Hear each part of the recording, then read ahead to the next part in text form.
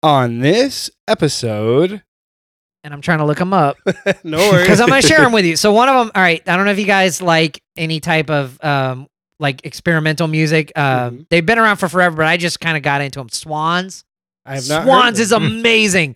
They'll do these like 30-minute songs, and it's nuts. And it sounds like the Doors, if the Doors were like really had balls. The Doors really had balls. I'm telling you, that's what it is. Then for heavy music, there's a band that I've been listening to. There's a couple of them. One band called Black Peaks, which is cool. That this guy sounds singing the way you always wished the guy from Linkin Park actually sounded singing. He said it. He said it.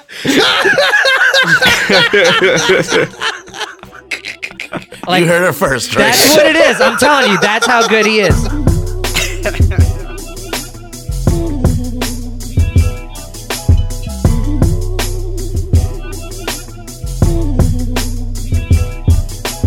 Hello, everybody, and welcome to another episode of No Country for Old Mark and Juan. I am your host, Mark Pearson, and this is my co-host, Juan Smith. Hey, you kept it simple today. All right, so you know the deal, everybody. You can reach out to us on Facebook.com/NoCountryPodcast or on Instagram. That's a new app there. Instagram at no_country_podcast or on Twitter at podcast_country.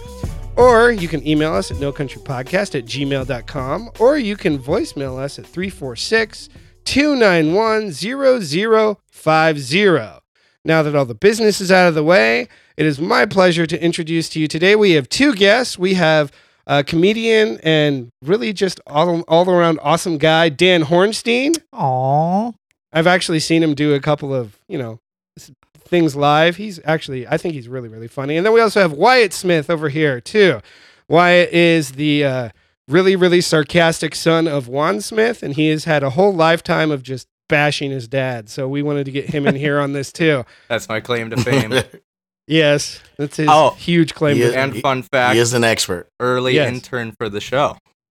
Oh, yes. Ryan was actually the original intern for the show. And basically, he helped Juan's very, very blind self learn how to set up this technology because Juan's technical expertise stopped at the wheel.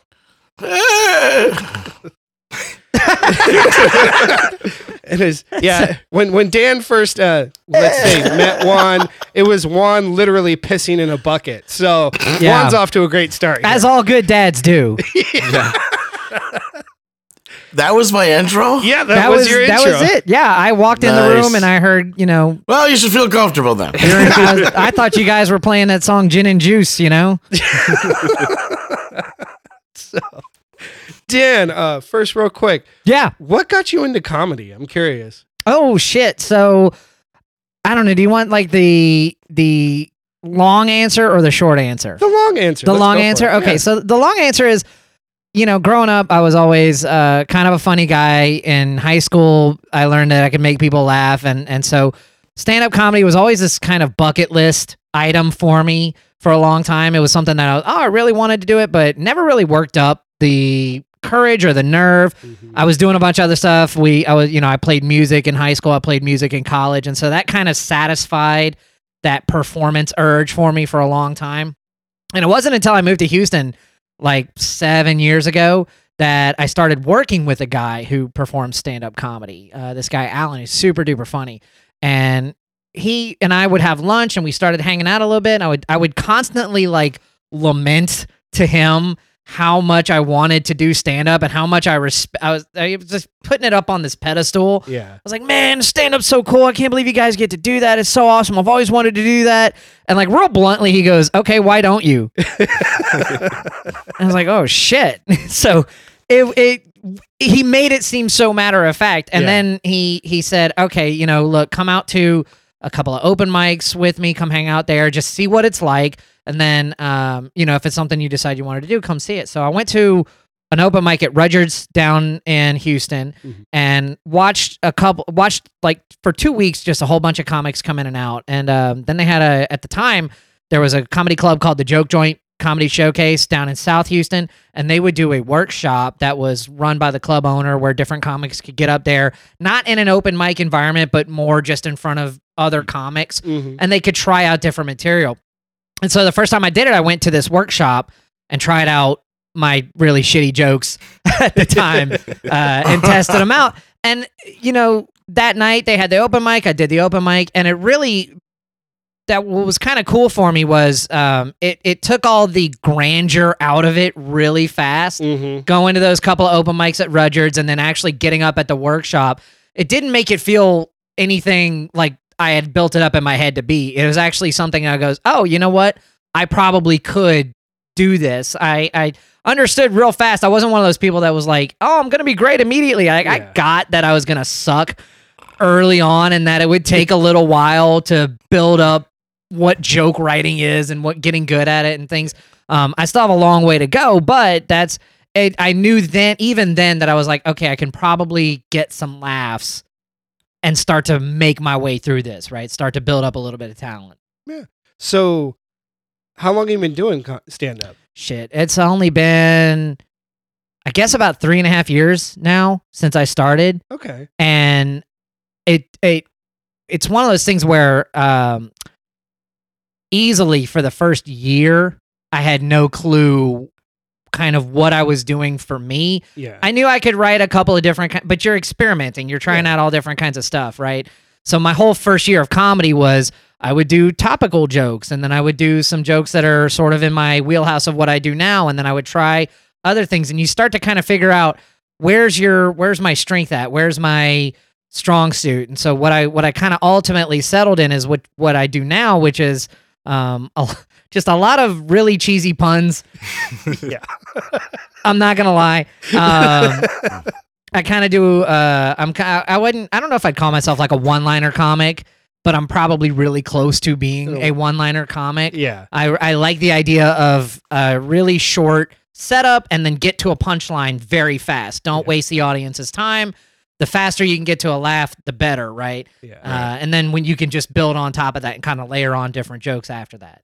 Yeah, that's a very apt description. That's actually one thing that, because I saw you at the Secret Group a few weeks ago, and then at the Funniest Comic in Texas competition, and that's what made you stand out. You were more of that, like one-liner or the puns. I love puns. I know puns are amazing, man. Like, puns get such a bad rep from everybody, and it's like, oh, puns are hacky and they're cheesy, and I'm like, yeah, but they're also fucking awesome. They are. So and if it's a really, like, I like a pun where, like, sometimes you have to stop and, like, take a minute. Yep. Those are my favorite. And I like it because, like, when I get it and the people around me don't, I'm like, I get that satisfaction. There's a couple of jokes that I tell on stage that I absolutely love because they get that there's almost like a delay. It's like when you go to see the Astros play and you're sitting in the nosebleeds and you can see them actually make contact with the ball with the bat, but then you hear it like a split second later. Yeah. There's this weird thing that sometimes happens where the audience has to let the joke settle in before it resonates and before they start going, oh, that's funny, and they start laughing. And I don't know why I get a little bit of an adrenaline rush for it because time moves very weird when I'm on stage for me. Sometimes a 5-minute set will go by and it's like, holy shit, that felt like 30 seconds. Yeah. But when I get to those moments where right after I drop the punchline, even if I know that little pause is going to happen, even if it's like a half second, there's adrenaline that I get. I get a little dopamine release, almost like I'm about to go on a roller coaster. Yeah. It's a very cool feeling because when it does land, you're like, yeah. That's just in my head. I'm like, Shazam! As like I'm down for any drug that takes half a second. Sign me up for that shit. He's like, like that. This is going to turn into the Joe Rogan podcast really fast. Yeah. Have you ever done DMT, bro? Oh my gosh. Which I've never done, but apparently it's just geometry. It just makes you see shapes, and I'm like, all right, cool. I can get that. Yeah. a 3D poster. I don't know nothing about that. I've heard. It's actually funny because I was listening to another podcast today, and they were just talking about that, and I never heard that about that before until that podcast earlier today. And the guy was just talking about like, yeah, I just see angles, and I was like, what? Yeah. I was like, why? What's the point? Like, I don't know. Dude, just I don't want to go on a math trip. Fuck that. thank you, right? Like, Yeah. you come out of it, you're like, Pythagorean's theorem is a squared plus b squared equals c squared. Just start mumbling by. That's 8.1. That's your big epiphany. Dude, do you know what the hypotenuse of a triangle is? Yeah. Sine, cosine, tangent. Yeah, great. Now I'm just reciting shit that I remember from high school. Yeah, me too. The opposite and the adjacent. I use the word math even. Yeah. Forget like advanced things. I left it at math. That was perfectly said. I just say math. I don't say smart things. Yeah, don't want people out there to think you're that smart, Juan. Just keep the No. standards low. Gotta keep the standards Just plus low. signs and minus signs. Math over here. good. Sound like Frankenstein. Fire bad. Well, one thing I noticed that I guess I should say that stood out to me was when you were hosting the show at the Secret Group. I felt you did a really good job hosting. Like you introduced everybody very well. You kept the audience engaged, even though there was like 10 of us there. I was kind of disappointed because I went there. I brought my couple of my friends. Yeah. And I expected there to be like, it was a Tuesday, so I wasn't thinking like, oh, it's going to be packed. But I expected, 20, 30 people. Oh, you came to the clean show. Yeah. Awesome. Yeah. Awesome. I sat right up front with my two friends. Okay. Yes, I was. Okay. So you guys were actually a lot of fun. Thank Yeah. you. Yeah, it was a fun night. The audience was, they were a small group, but they were good. They were a Yeah. good crowd. They were laughing. They were keeping up with everybody. It's tough sometimes when you have a small group to really draw out energy. Yeah. So I'm like, all right, I'm gonna ramp it up. I gotta do, hey, let's clap. Come on, guys. No, I felt like for having like, I've never done stand up, but I think that would be like really challenging to keep a small group of people engaged and keep them laughing. And I felt like everybody did a pretty good job at doing that. Mhm. And like you started it off with like, you were just like, hey, like come sit up front. So we like went and sat up front. And Tamika was like, I want to sit in the couch. Like she was not happy. But Thank I was you, like, Tamika. I was like, let's go up there. So we went up there. I had a blast. And I will say my favorite part of the whole night was when the Secret Group has a metal roof. And here in Houston, it rains I know where this is going. very infrequently. So it started to rain and he said a joke and it bombed. And then Thank the you, by rain- the way, for bringing that up. I don't remember the joke. No, that's because that's not how it happened. Every joke landed. They were all killers. All right, it's his word versus mine. Yeah, well, Internet. Just yeah, saying. well, just take a poll. Just later. working God into his routine. But I don't know about Some you guys jokes just winning. don't land as hard. so his joke didn't land the way he hoped it would. Thank you. And the rain picked up right at that moment. So the noise on the roof got really loud. And it was just like quiet. And Dan goes, well, the rain picked up. That's the sound of my depression. And then then the rain let up and it got quiet again. And then he said another joke and the rain came back and he goes, oh, here comes my depression again. Yeah. And I was like, that was really cool. Like, I love it when a comedian will like improvise on the spot, just throw something out there. It always really, that's something I really appreciate. Is just like, you don't have to be like Robin Williams improvising half your stuff on the stage. Right. But it's really fun because it makes me feel more involved. Like, Okay. Because it's like, oh, this person is like taking like Lenny, the lady, sitting 2 seats down from me. She every once in a while would throw out a line there, Yeah. in response. And I would love it. I love it when you or anybody else, like, I love it when someone will take the time to engage with the audience because it makes the audience more connected, more involved. Because, I've gone to other comedy shows and like, someone will say something and then like whoever's up there, they just ignore everybody. And like, it doesn't, like, as somebody in the audience, you want to feel like you're part of the show. Like, obviously, I went to a comedy show in Dallas last year and this one dude like actually stood up and started making like insulting racial jokes at the comic. Oh wow. And the comic straight up just was like, hey, he stood up, like they were sitting down, two of them, and he stood up and he goes, hey, who has the microphone?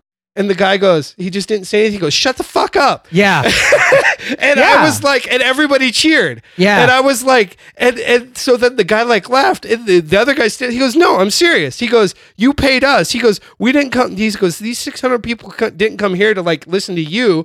He just shut up. And I was like, that was brilliant. And I liked that.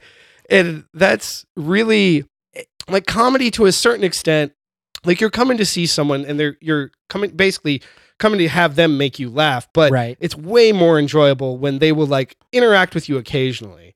It's funny because there's sort of two schools of thought there that it makes me think of. There's number one, which is because you actually caught me. That's a rare thing. I typically, your favorite part of the show is the thing I do the least,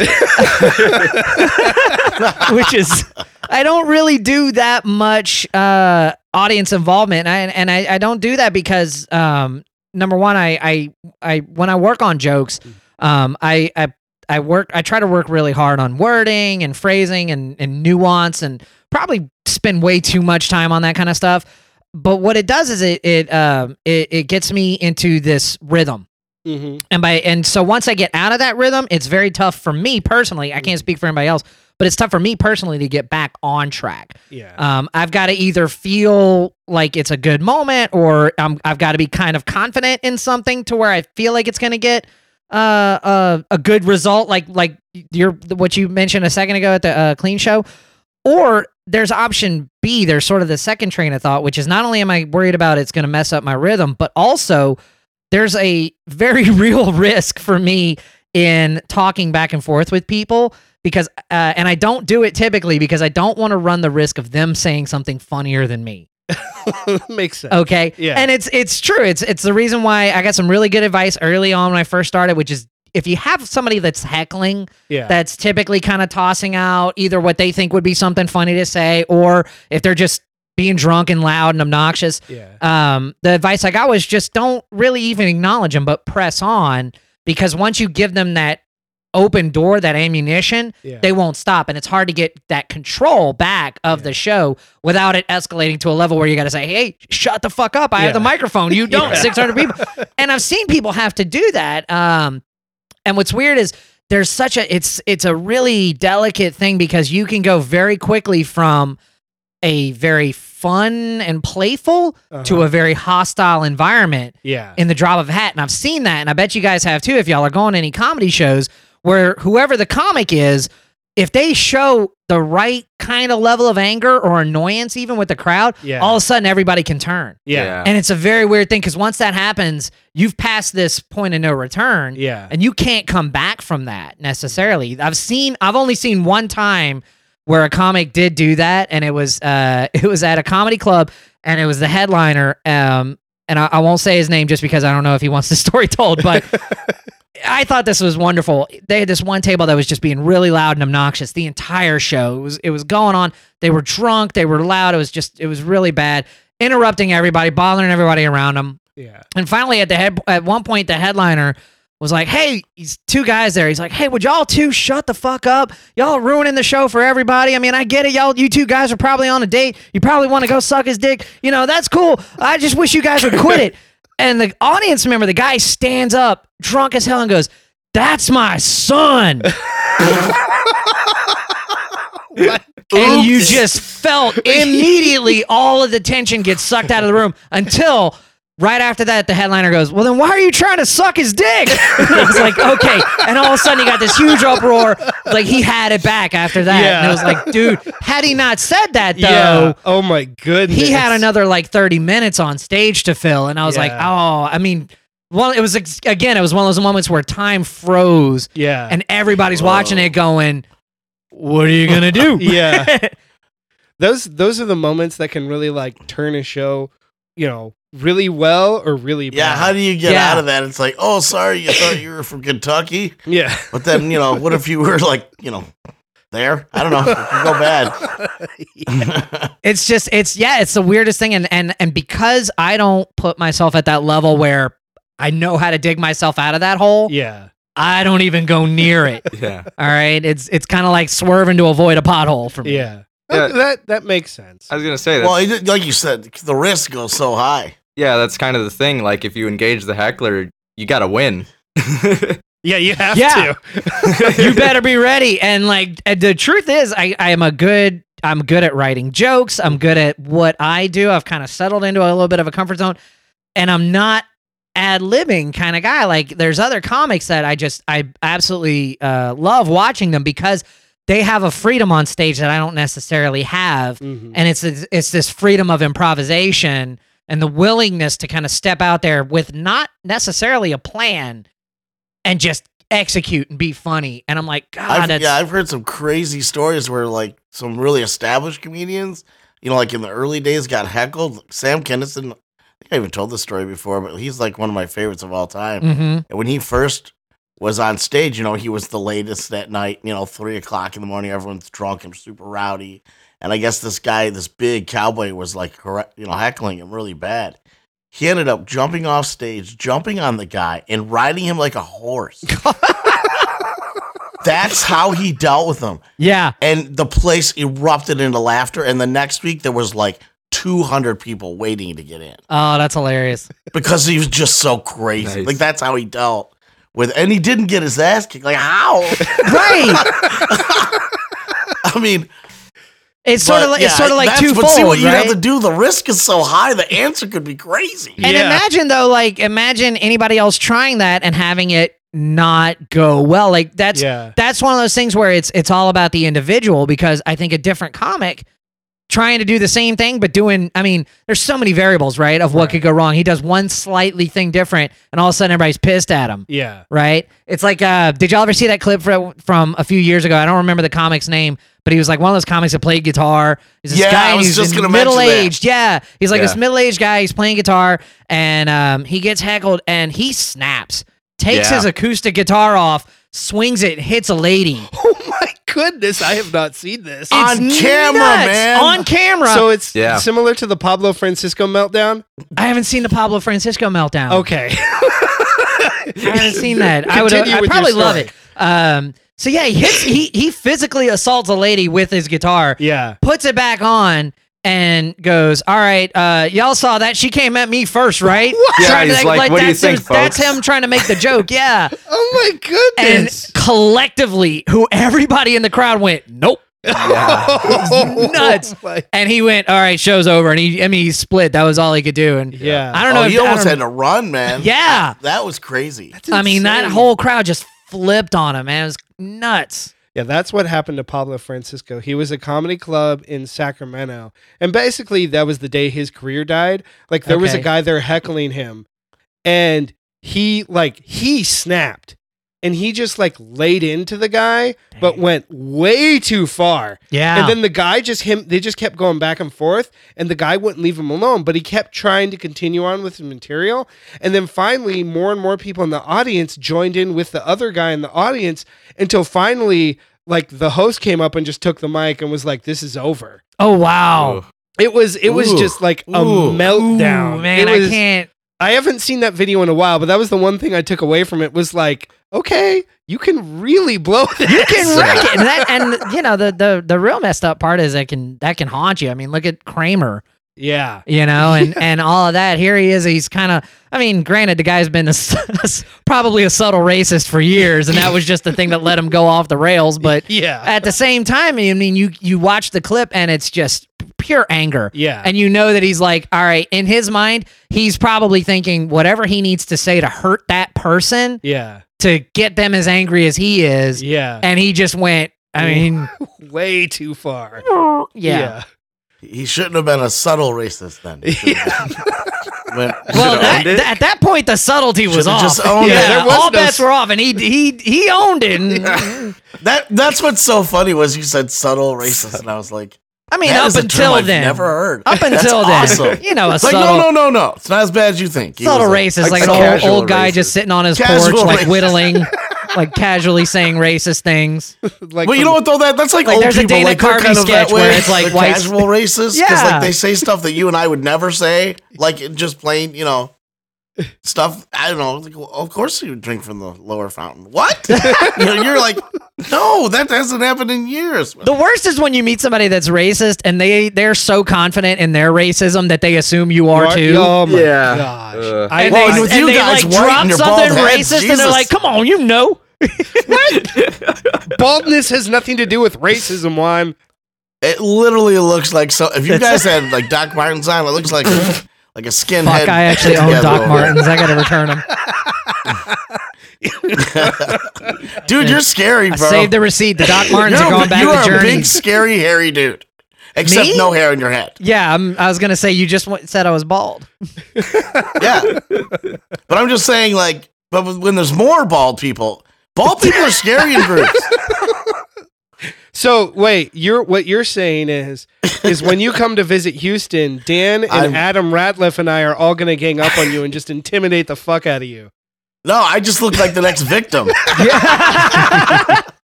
It's like, oh shit, did you see those 3 white boys walking behind him? He's a dead man. I'm not gonna lie, you kind of have a point. Like being bald does, I think, like it lends itself to a certain intimidation. Because like the other day, I was downtown in Houston, and like I guess I was scowling. Yeah. I didn't realize it because normally like I walk down there and like homeless people will not. They don't care at all. They'll stop me and be like, hey, can I have $5? Can I have some money? Can I get a ride to New Iberia? Whatever. But like this time, the guy, he was like, they always like, hey, big man. And I turned and looked at him. He's like, never mind, you good. I never get to be the never mind you And I good was guy. like, it worked. So now, like every time I'm downtown, I just mean mugging the whole time. Just look pissed off. I gotta and stay in my truck because shine. once I hop out, I look like a goddamn Oompa Loompa. They're like, let's go man, to- I was almost yeah. gonna back off. I'm so glad I didn't. They used to be the case. Like when I had hair, they'd be like, hey, man, let's go to Luby's. You're buying. So what he just said made me realize why I'm so desensitized. I went to the Middle East last year to like go visit, and I loved it. I've been to Africa, I've been to Europe, and everywhere I've gone, the most I've had happen is like someone tried to pickpocket me. Okay. And it just dawned on, like, I can go like pretty much anywhere, and usually I feel safe, even if I'm by myself. But then it just like, that story just made sense. I'm like, because I have like, when I'm thinking, I have this like concentration like on my face, Yeah. and I look furious. I really That's do. it. Like people have taken pictures of me and like, man, you look pissed. And I'm like, no, I was just concentrating, or I was just thinking about something really hard. Like there's one photo my dad has of me in Utah from like maybe like 15, 16 years ago. And he's like, oh, that's a really good photo of you. I was like, man, I look mad. And I was like in this beautiful scenery in Utah, and I was loving it. I was happy. I was chill, but I look pissed. Mhm. And so now Kind of like when you're taking a shit and you're like, oh, this is really good. You got it. Yeah. But you're like making Like, a you're face, and happy, it's like, but- with you, God, it must be scary. They're like, God, he looks really pissed. Like, no, he's not taking a great 'cause, shit. Like you're happy, but overseas it's just white Aryan rage. Well, a lot of people, it's funny because like a lot of people, after they get to know me after like a few weeks or whatever, like, oh, when I've, it doesn't happen all the time, but infrequently people will be like, yeah, when I first met you, I was kind of intimidated. And I was like, what? Why? I'm like, well, you're a big guy, you're bald, you have a beard, like, you can come across as intimidating. I'm like, really? I'm like, you are related to Backbeard. that's beside the point. But like, I'm Never mind my I Viking feel like there's a roots. whole thing there that I need. Hold on. pirate. Like Yeah, I'm descendant of Edward Teach, the pirate Blackbeard. oh God, I thought you said backbeard. I did too. He's got that too. I was like, you're just related to some Blackbeard the guy pirate. that's his name, like Backbeard. Dude, that's your name, Blackbeard the Backbeard. pirate. And I was like, how did that? Like, there's a story there, and Oh my goodness, Backbeard. I'm sorry, man. That's gold. That's staying. I don't That's even gold. know what that is. I don't even That know. just- That's got that's etched the in. title of this episode. Backbeard the pirate. That's what I'm going by now. That's my podcast / stage name. Now. Yeah. Next band I'm in, I'm just gonna, I'm instead of the Edge, I'm just gonna be Backbeard. Backbeard. Oh my goodness. Yeah, you guys do look intimidating. Like if you went to a club, girls would just submit out of fear. Yeah. Just be like, Well, I'd rather have him be nice to me. Oh my goodness. That's so messed up. I don't even know what to say there. No one ever says I'm I don't even- intimidating. They're yeah. like, oh, look, he waddles. I don't know, but how do you respond when you say girls submit out of fear? Yeah. I'm pretty sure that's never happened. There's no right answer. That's just yeah. That's just when you're so manly, the pussy just submits. Like, I'm going to go home and, like, immediately I'm going to ask my wife, I'm like, hey, are you okay? Are we good? I don't know if I asked my wife that. I doubt it. Because she's not intimidated. Yeah. If you were bald, maybe, yeah. Right. Time to Join the time club. to start shaving your head. She said my hair's thinning. Does that I'm count? tanking Oh. this podcast. I don't think so. feel like Not I'm to them. digging They're us like, in a "Fuck hole. you with your This is hair." why I don't do crowd work. Hey, Just no. thinning hair. So what inspires your jokes, or how do you like go about writing your jokes? Like, do you have inspiration from things, or No, I just try to think of stuff that's funny. Like, you know, there's everybody always tries to say stuff like, oh, good humor should be rooted in truth, and I think that there's some merit to that. But I also think funny is funny no matter what, and I think you can be really funny. My favorite kind of jokes, my favorite style of comedy is silliness. Mhm. I absolutely love like really, really silly comics that like the Steve Martins and I was saying, like, who's your favorites? so right now my favorites are to listen to. I've been going back and trying to listen to like a lot of older comics that I guess I grew up with but didn't really truly listen to them. Steve Martin was one of them. I've been listening to a lot of Steve Martin lately. Rodney Dangerfield is another one. oh yeah, Oh, Rodney. I man. love. yeah. Oh my god, he's just so funny, and like it was one of those things. Like the Rodney Dangerfield that I knew was the caricature that he had kind of turned into. yeah, The no respect, you know. yeah, And but like really going back and listening to his jokes on Johnny Carson and other appearances, it's unbelievable how strong of a joke writer he was and how fast he was and just how many jokes he had. It was unbelievable. So Rodney Dangerfield definitely a lot. I love Norm Macdonald. oh yeah, yeah. I love. Oh, Norm. yeah. Norm Macdonald's great. outstanding. I'll never get tired of listening to Norm Macdonald. I spent like an hour the other day just on YouTube watching old clips of Norm Macdonald doing his jokes on Weekend Update, and it was Mhm. just all the Weekend Update segments from like the '90s, and it was so good. That's when it was the best, man. Yep. That was. I mean, he was just great. I loved it. I'm gonna shamelessly brag here for a minute. I got to host last weekend for Judah Friedlander. Ooh. When he was in Houston at the Rec Room one night, and I don't know if you guys have seen his stand up. He's the guy. He's on 30 Rock. yeah. His stand up is unbelievable. It's good. It's one liners. It's silly. All that kind of stuff. I love. Let's see some other ones that I like. I was talking with somebody about best specials of 2019. Probably like one of my favorite specials that just took me a little bit by surprise was Wanda Sykes. Ooh, I have not yeah. seen that one. Wanda Sykes' I just special watched on that. Netflix was, dude, she had the funniest closing joke of all time. Like, I'm not gonna ruin it in case anybody hasn't seen it and they want to go watch it or anything. But like I was watching it. It was such a good special, and it had this kind of silly, whimsical tone to it that I really like, and that's kind of what I look for. I mean, there's comics that are good that I respect, like your Bill Burrs and Yeah. the group, like even the kind of Sam Kinnisons that to me they're the funny angry comic. Like they've Yeah, always got a right. chip on their shoulder about something, and they're just annoyed. And here's what pisses me off, and I really like that, but it's not my favorite. My favorite is the silly, The just the silliness. stuff that kind of hits you from left field, and you're like, God, it's just so dumb. I have no choice but to laugh at it, right? Yeah. No, That's why I like Bill Burr a lot. He's a lot like that. Just, his like take on things, and you can't deny it. I think, yeah, So Bill Burr good, does you know? such a good job of kind of straddling both worlds. Yeah. Like Yeah. he's angry and his tone is always very almost aggressive, but at the same time he says stuff that's so stupid yeah. and it forces that Yeah. response out of you. It forces that just that belly laugh, you know? Yeah. It's that- almost like he writes some bad jokes on purpose. He knows they're bad. Yes, And then yeah. he makes a joke about how bad they are. Norm Macdonald does that kind of Oh, stuff yeah. a lot too. Like Norm Macdonald Oh, has this- yeah. he's for got this sure. clip on Conan where for like 5 minutes straight, he's just doing this kind of this ad-libbing thing with Conan where he's like, let me tell you about my wife. Boy, what a battle axe. And just saying all kinds of dumb stuff like that, like he's from the 30s. And it's the funniest thing I've It ever is. seen in my entire life. What I love about that is what I love about Norm Macdonald. Norm Macdonald's one of those comics that if anybody else told his jokes, there's something about the way he does it that you could take the lines word for word and put it in somebody else's hands and it would not do well. No. In fact, it would get like this utter bomb. But I don't know what There it really is. definitely are people out there who just have this like natural, almost like absurd gift at it. Yeah. And it almost like pisses me off because it's like, man, I mean, I'm glad those people are there. We need those people. But man, it's like I went to see, who was it? Wayne Brady in Vegas. You know, and that show is entirely improv. Dude.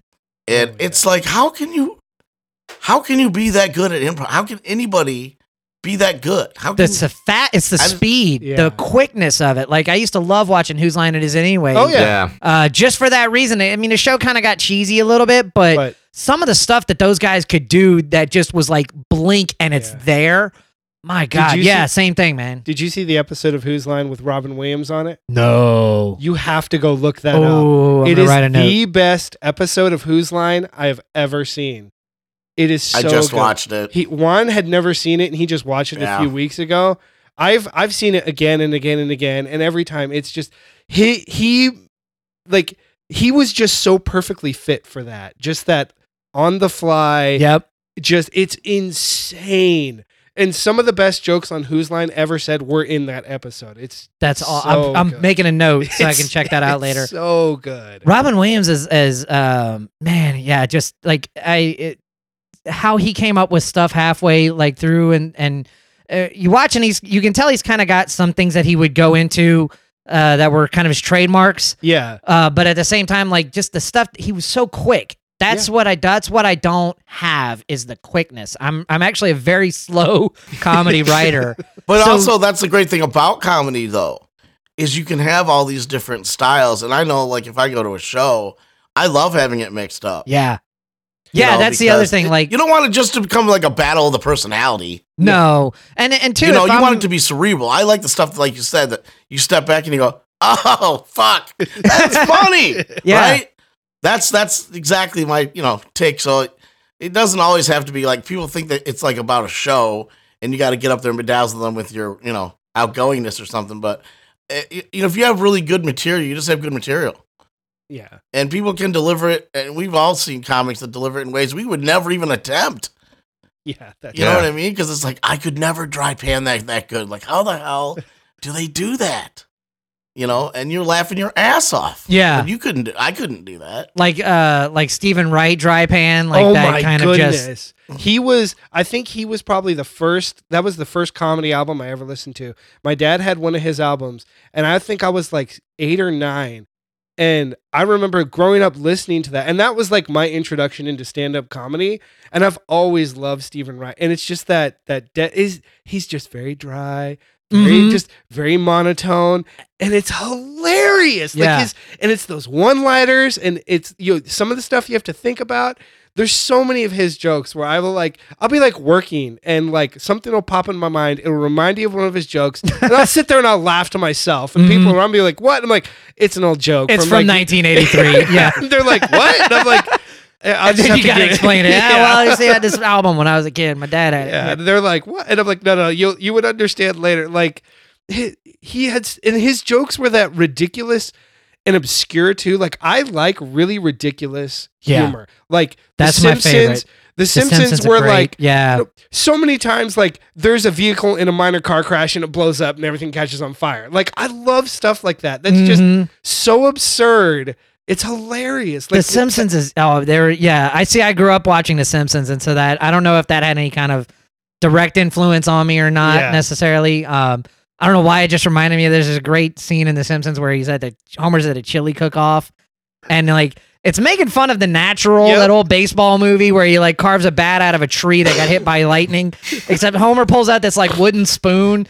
And in the crowd is Lenny, and Lenny goes, "They say he carved it himself from a much bigger spoon." It's so dumb. Like, it's such a good line, just because it's so stupid. I will always laugh at that. Yeah, there's my so horrible Lenny impression from The Simpsons. It's fine. I can't do very good impressions, but there's so many lines from that show. Like, I will like I'll just say them in casual conversation, and so many people are like, "What?" And I'm like, "It's from The Simpsons." Never mind. Yeah. They're like, "What? Huh?" And for me, it's like hilarious. Or like me and one of my friends who likes it, or me and my brother, we're like cracking up, and Mhm. other people are just like, "That's really stupid." I'm like, "That's why it's funny." I love The Simpsons because they had this great balance too between over top slapstick stuff. Yes. So you'd laugh at that, but a lot of their jokes were subtle. Yes. And they had this like really, we talked about that kind of delayed response Yeah. where you don't quite get it at first. Man, The Simpsons had that in spades. They would Yeah. drop this joke and you don't realize it like after a half a minute. You're like, oh my God, that was genius. Yeah. And then they like followed up with like Itchy and Scratchy. Yeah. Where they're just murdering each other in the most gruesome way ever. Yeah. Did y'all ever It see was that? always adult and kid at the same time, and Yes. Yes. you could not like it because the kid part of you loved it, but the adult part of you loved it. 'cause, It's like the frosted kids mini wouldn't get wheats. half the- Yeah. Exactly. Yeah. Did y'all ever hear that theory about The Simpsons? I don't know if you guys were fans or not, but they would always sometimes show those clips from the action movie McBain, Yes. where the guy was Yeah. like the Schwarzenegger character. Yeah. And apparently, I don't know if this is true, and I haven't done a whole lot of research into it because I forgot. But apparently, all of the sequences they show in various clips throughout the whole series of McBain Yeah. stitched together to make one McBain movie. I have to go look into this now. That I'm you curious. if you were to watch these clips in order, it would tell this like it would be this whole movie of McBain. And so like on the Listen, side I while got they some were time to waste. I'm Like, on white on the case. you got it. Have them So edit it and clip it together and make the movie. you gotta let me know if it's somebody had to have done it. If I'm sure so, somebody I'm sure, would yeah. try. it's just one of those things like I'm never if I'm surfing YouTube or whatever, I'm never thinking like, oh, the Yeah. McBain movie. Yeah. So, Dan, where do you want to go with your comedy? Like, do you have a goal you're going to, or do you have several small goals, or are you just like along for the ride right now? These are such good questions. I do have small goals. Mm-hmm. Right. So I started comedy late. I'm 38. I started it when I was like 35. Okay, so I'm married. I have like a day job and things like that. I hate saying this as a hobby just because that kind of irks me because it's a little something more than that. I'm putting in a hell of a lot of work for it to be called a hobby. I would absolutely love to one day do this professionally. That's a long way away. I'm not saying it'll never happen. A lot of people get famous in their late 40s. I mean, I think it was like Morgan Freeman didn't start getting famous in acting until he was like in his mid 50s or something like Yeah. that. And now he's friggin' Morgan Freeman. Yeah. So never say never. So how I do that, I kind of, I break it down to make it a little more digestible for me into small goals. So when I first started out, it was like, all right, I got really lucky that I got good advice along the road of my comedy. Mhm. First advice I got was get a good 5 minutes. It takes longer than you want to get a good 5 minutes, to really get a good 5 minutes down. And then 5, then you build it to 10, then you build it to 15.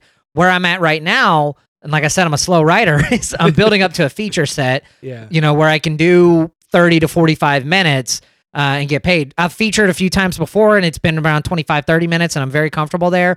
But I want to be able to take it to that next level. And then I'm slowly starting to, I guess, branch out of Houston a little bit. Mhm. I've got my first gig in Corpus Christi coming up this week. So Oh, I'm sweet. starting to look for some out-of-town Mhm. shows as well to start to challenge. Is what I'm doing that's working in Houston. Will it work in other areas too? Hopefully it will. So sort of two things happen at the same time. Number one, get to a spot where I can feature and then build that into a headlining set and then start to branch out into other markets and see what's available out there so that hopefully I can Yeah. turn that into something that's a little more manageable income wise, where I can go, okay, I'm building a brand. I'm building up something that I can either take on the road or take out to different comedy festivals, for example, and things like that. So it's been a kind of a slow progress just because I don't know. I guess I don't rush it necessarily. Yeah, I don't know where I was going with that. I totally just blanked out. That's fine. Backbeard. Backbeard got on you. Backbeard. Intimidated you. Yeah, it was a good question. And I'm sitting there and I'm like, God, what am I doing with my life? I should get a hobby. No, I do like that you said it's not really a hobby, because we've only been doing this podcast since June. We're already up. This is episode 39. Hell yeah. We like, I've always, ever since I first heard about podcasts, I love the idea of podcasts. My favorite podcasts are comedy podcasts.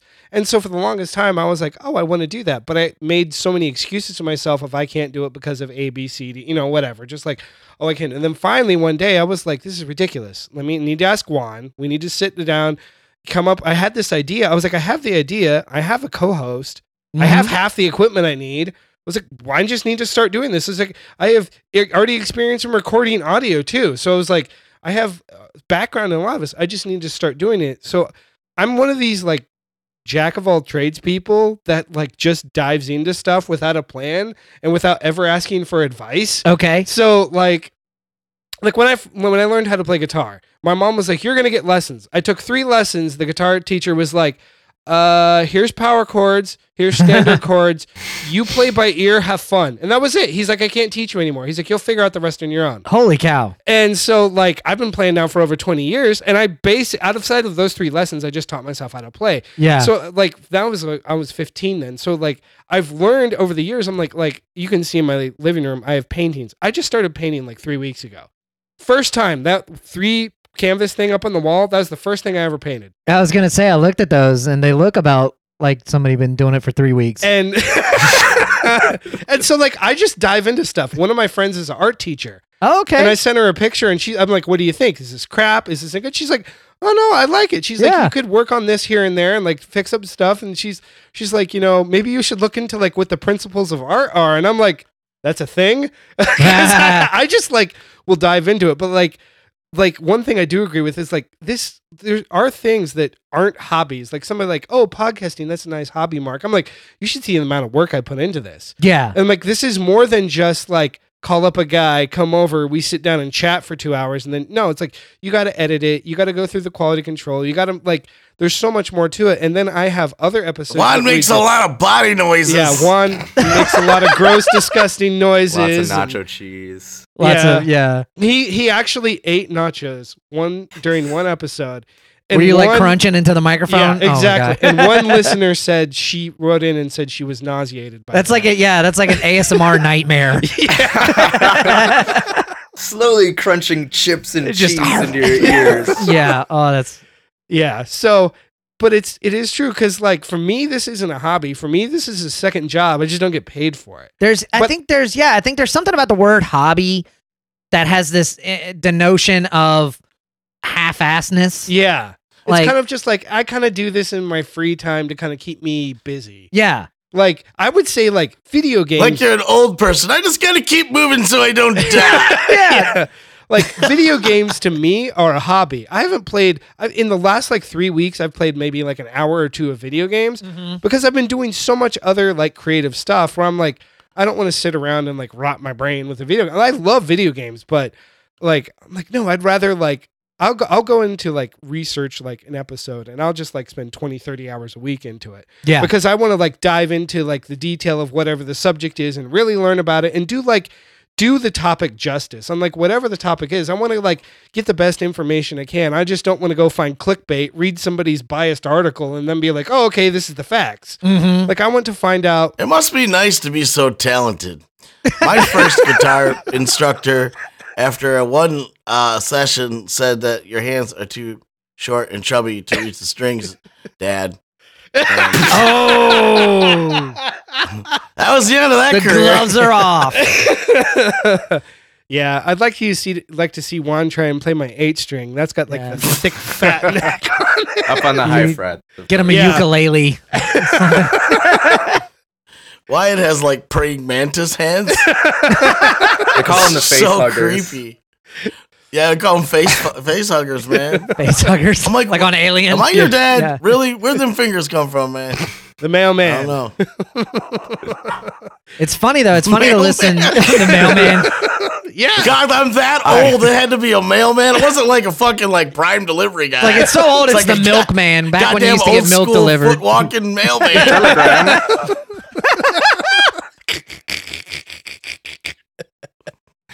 Oh my goodness. So, Dan, like I had heard you play guitar too. Yeah. So what what got you into music? When did you start playing guitar? Oh man, I started playing guitar when I was like 12. So a long, long time ago. I grew up in a very musical household. My mom was a violinist as a kid in Baton Rouge. She played with the Baton Rouge Orchestra for like 35 years. And so music was always kind of a big part of growing up for me. Yeah. And also, so I think that kind of shaped how I view performing as a sort of secondary career, because my mom would teach by day and by night she'd go to these shows and go do these gigs and stuff like that with the orchestra and have to change into, orchestra gear and stuff. And it was always this, mom worked 2 jobs, whereas some people would probably look at what she did and be like, oh, it's a nice hobby. Yeah. But it's I don't think know. with comedy though, people are afraid to say it's more because of maybe the possibility of failure. So maybe they just say it as a comfort thing, like, well, it's just a hobby. Yeah. And I think so. And like, even when I was playing music, and that was really the sort of main outlet for me creatively, when I was doing mostly music, even then I wasn't necessarily doing a whole bunch of original stuff. I always found cover bands to play with. Part of that was because in Louisiana and Baton Rouge, there's absolutely zero market for original music. Right. It's a big college town. Everybody wants to hear all the cover songs they want to hear. And that's what paid really well too. So I kind of went in that direction because I was like, oh, financially, I can do really well here. We can still jam and have fun and do some other stuff and experiment in other ways. But that's sort of where I took it. But so even then, looking at it, people would look at that and go, oh, I was doing it more than what I would call like the weekend warrior guys that are just like, oh, just come over, we'll play in my garage and that's it, and I never really felt like I wanted to do that. It was either all or nothing. I'm either going to get it in front of people and do it and be serious about it and take it to heart and put in the work to do it, learn whatever songs I need to learn or practice whatever I need to practice to do it, or I'm just going to kind of do it in my spare time when I have it. So now guitar is my hobby. Like I play in my room a few times a week for a few hours. I just kind of put on a record that I know and I'll play along with it. And that's the most of what I do. I still buy pedals. I still buy, new amps and things like that. But it's very personal. It's just for me. I don't do as much in front of people anymore. What's funny was that when you were talking about like the different lessons, it really made me think though about how I approach things, because I'm the opposite. I took lessons for like 5 years, and my teacher was very strict about not just like, here are power chords, but here's, we're going to learn music theory. We're going to work on ear training. We're going to work on different scales and different. And like right now, I'm reteaching myself modes, for example, because I never spent a lot of time learning modes. And so I'm kind of going in. So you're talking about, it's interesting to hear Mark talk, because as you've gone through your creativity, you are a little more non-restricted than I think I am. Everything that I've defined up until this point, I get very stuck in rules. Yeah. All right. So, and I don't know if it's rules that I make for myself, like with comedy. Oh, I do this one kind of joke. I'm not going to venture out of that. With music. Oh, well, here's, music theory. I got to go from this chord to this chord because that's what music theory says to do. So I'm going to do that. So I kind of put these buffers up for myself. It's kind of, I just picture like going bowling and you have the little kiddie the guardrails up for kids. That's what I am. Holy shit. All right. I'm the bowler that can't bowl without the kiddie rails on. That's me, where bro. I'm at. I got the shoes. Okay. I got the bag, the ball. Can't break 100. Yeah. You should get the buffers on him. Yeah. Yeah. At least knock some pins down. Now I'm sad.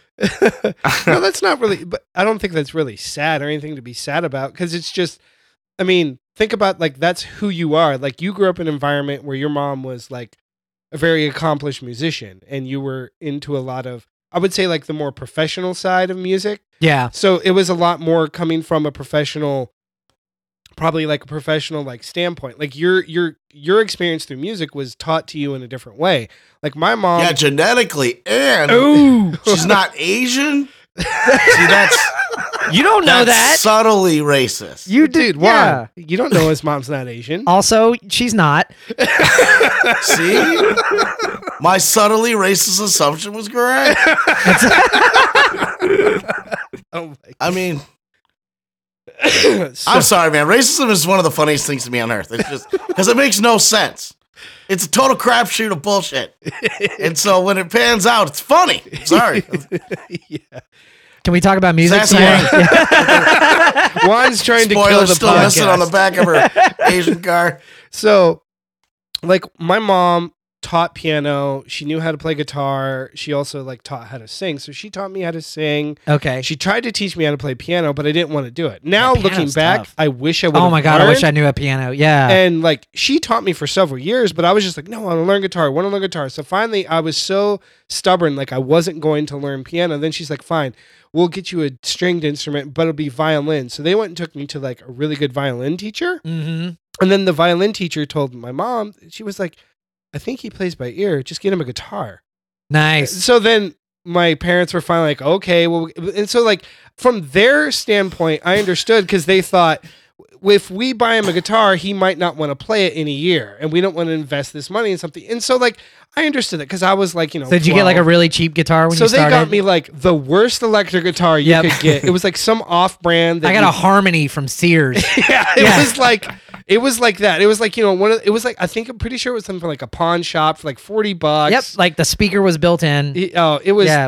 they got me like a little, like, like 10-watt amp or Yep. something, just terrible amp. And like, I remember when I got it, I was like, okay, how do you properly like set this up? How do you properly wind your strings? Mhm. And I just like dove into it because it's all what I always wanted to do. And so then that's when my parents were like, okay, we're going to take you to this teacher. And then the teacher was like, go figure it out for yourself. And so I kind of was stumped at that point because I was like, here's this teacher telling me I can't teach you anymore, but I didn't have the confidence to Oh. move forward from that. Yeah. So I was kind of like, I learned like a few things and I knew how to read chords and read tabs and stuff. Yeah. And so I was like starting to like gradually go into it. But there was like, I remember one day I was in my room and I was listening to something on the radio. And so I just started playing along, like playing it by ear. Right. And I was like, wait, I can figure this stuff out just by listening to it. Yeah. So I started getting into it more and more, but I always liked rock. And so this was like the late 90s. So new metal was all the rage. Okay. So my favorite bands at the time were like Korn and Limp Bizkit, even though I can't stand them now. And Deftones. I'm still a Biscuit fan. Fucking poser. You're the only one left, Juan. You are literally the Okay, only Fred, one. we can still hang Guilty. out, bro. I'll still wear it. Fun. I'll Yeah, still wear he a could red use the tracksuit company. with you, brother. Yeah. he could use the company. Fuck the haters. Fun fact: I saw Fred Durst in Addis Ababa, Ethiopia, in 2009. I'm not even kidding. Is that just where he lives now? I was shocked. We were there was this Hilton hotel. It's just where Fred Durst And ended so up. they have a mini golf course, and like this car pulls into the gate and it stops there. And me and my brother look over, and there's Fred Durst, with his red hat, Oh my God. everything, exactly the same tattoos, white shirt, everything. And I was like, that guy looks familiar. And like it took us a second. And so then he goes in, pulls in, parks, and then goes up to his room. And my brother was like, oh my goodness, that was Fred Durst. And I was like, and people here don't even like him.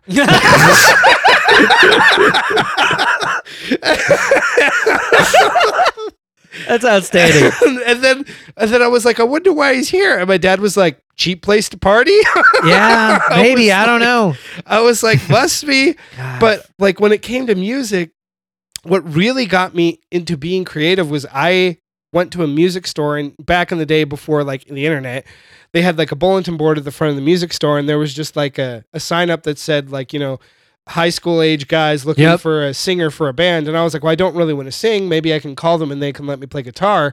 So I went and they were like, no, we don't want a guitar. You don't want to play guitar, but just come sing for the band. So I went and tried out. And so then I started, me and then the bass player from that band started our own band. And then we just really dived into like just creating the stuff that we wanted to. And then from there, it was just like all bets were off. I just like dove into it.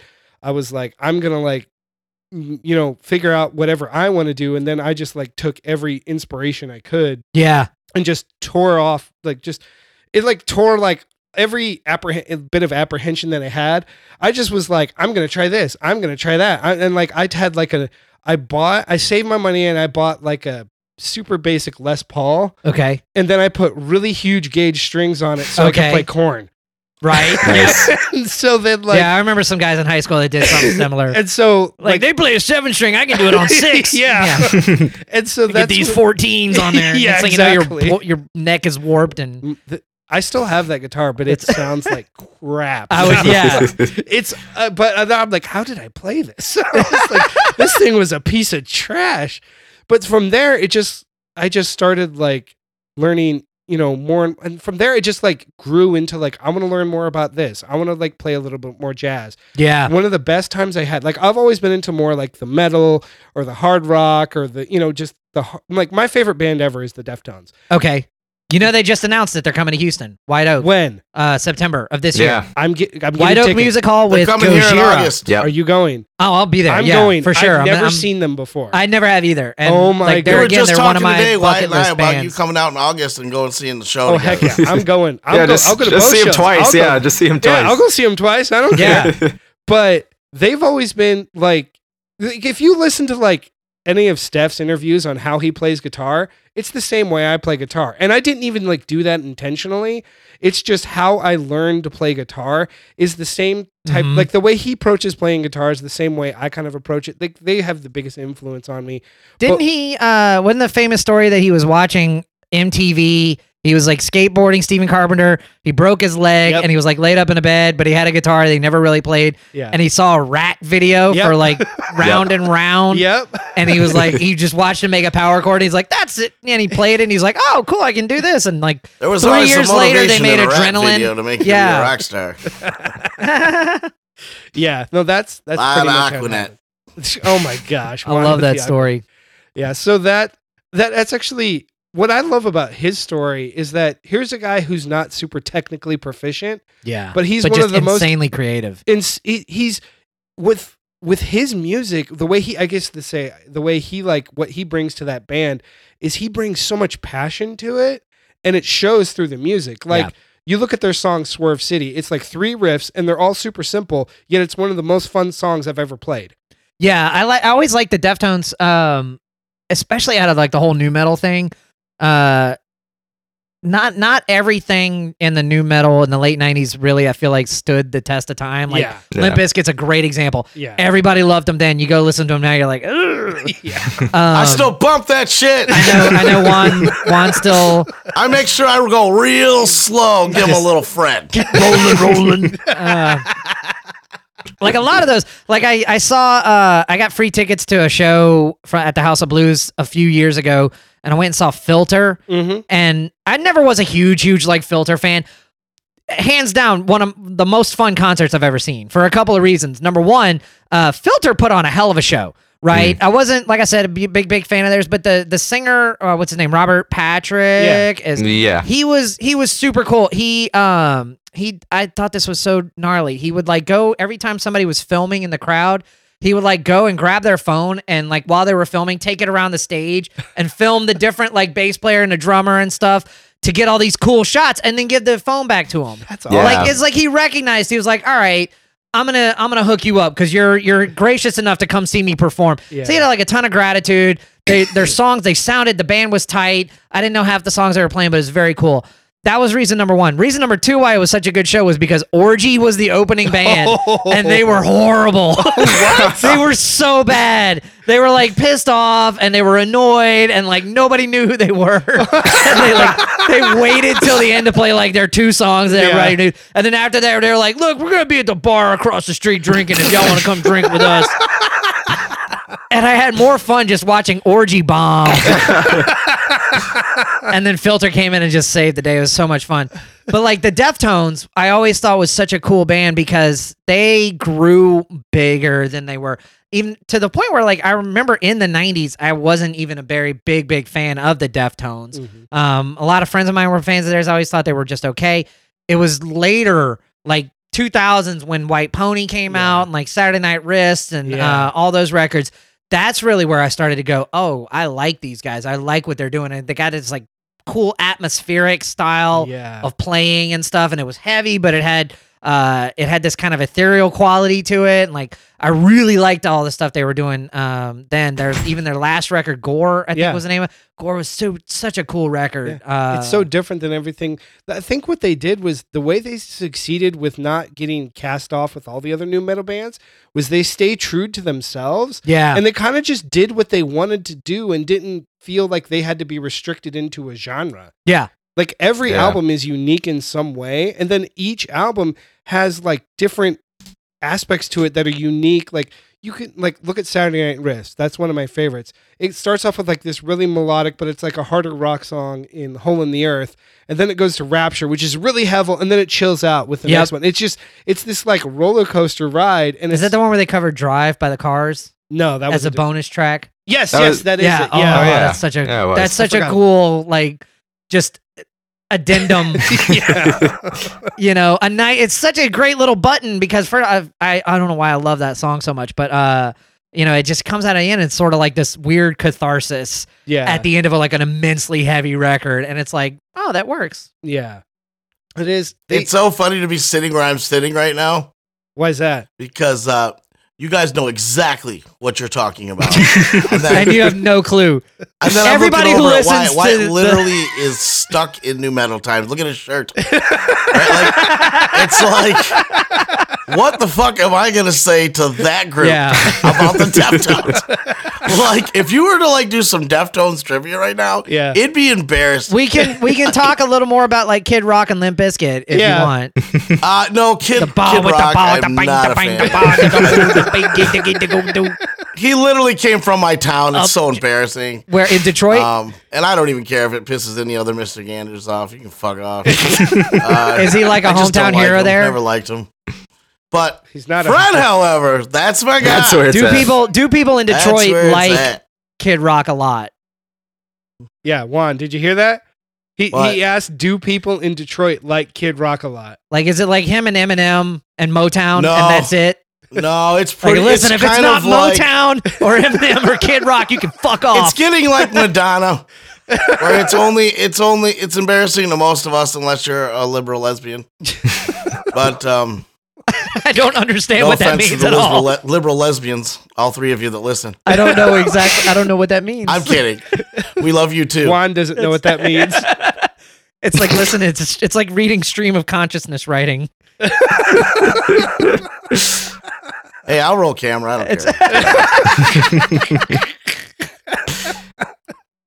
He's just. I'm I supporting did the listen. arts. I did listen to a couple of episodes before I came on. Yeah. And like, I feel like it's okay to totally shit on Juan because that's Oh, pretty yeah. much what everybody did. If you heard the Doug one with Doug I heard and Doug Nick, and Nick, yeah. and I listened to Adam Radliff's episode. Yeah. It was a lot of Oh fun. my So I was gosh, like, that fir- so I the came first on. I two was like, guys, hey, they it's were nice so to meet funny. Juan. I can totally shit on him. Yeah. He doesn't mind. He lives in a Murder shed. a small shack, and he pisses in a bucket. So Yeah. this is the highlight of his week. I think. It is. Yeah, every day is the weekend. I do the same shit every day. So But yeah, it's just funny because you're talking, and I'm looking at Wyatt and his tri vintage Adidas. He's got like the tracksuit full looking shit. Jonathan Davis thing going on. Wyatt does because he's wearing an Adidas tracksuit. Like his facial hair is coming in real patchy. He's been growing that beard for like 16 years. He's like I picture you like lighting candles and putting on "Got the Life" and just writing in your journal. That no, he got fucked I growing played up. that When today. I wanted to play guitar, I was like, lessons? I can't afford lessons. Here you go. You're on your own. How old were you? What, 13? yeah. How old are you now? Yeah. 14? See, I didn't sound like a horrible father, man. I got a year right. It was funny because like lessons, when I took lessons, I got hooked up with the coolest probably guitar teacher ever. Yeah. I got so lucky. This guy, his name Stan Campbell. He's in Baton Rouge, Louisiana. I think he's probably 80 now because he was old then. But like he had this little room carved out in a music store that was just his, and he called it the Cubby Hole. And it was filled with pictures of him with famous people Ooh. that he had either met or played with or done recording. He used to be a studio guy. back in like the 70s and 80s. And so like you walk in and here's him and like Eddie Van Halen, and here's him and like Megadeth, and here's him and Metallica, and like totally crushed the kind of like 80s scene. And he's on a bunch of records. Like I forgot one of the like big hits that he did. You remember Mr. Big Stuff? Yeah. The dun, dun, dun, that kind of guitar riff that plays. That's him. That's my old guitar teacher playing on that record and stuff. And so he was a hired gun in recording. So he was a big hired gun, a big studio musician for a bunch of different artists, and he's on a ton of tracks that are just out there around somewhere. And he settled. Those people that play at that level are like next level good. He was one of those. He was like next level good. And so he would always, when I came in to learn stuff, he would go, okay, if you want to play like this, here's what you got to learn to do it. So if you want to play like Eddie Van Halen, everybody wants to learn Eruption. He was not only big on like, here's what Eddie Van Halen's doing when he's playing Eruption, here's the technique, but oh, by the way, when he's doing this, here's how it makes sense in music. And this is why he chose to do what he did. And he was always really good about kind of teaching me like the full scope of everything, which was really cool because it made sense. And it gave me, like, when I was talking about those boundaries there, it's like, oh, I get that. That makes sense. And now when I go and play, I'm able to look at different things. And I love taking both music and comedy and kind of deconstructing them both. Mm-hmm. Why is this working? Why is this so good? My favorite, both musicians and comics, are the ones that kind of break the mold a little bit. Mm-hmm. That when I listen to them, I go, okay, how did you think of that?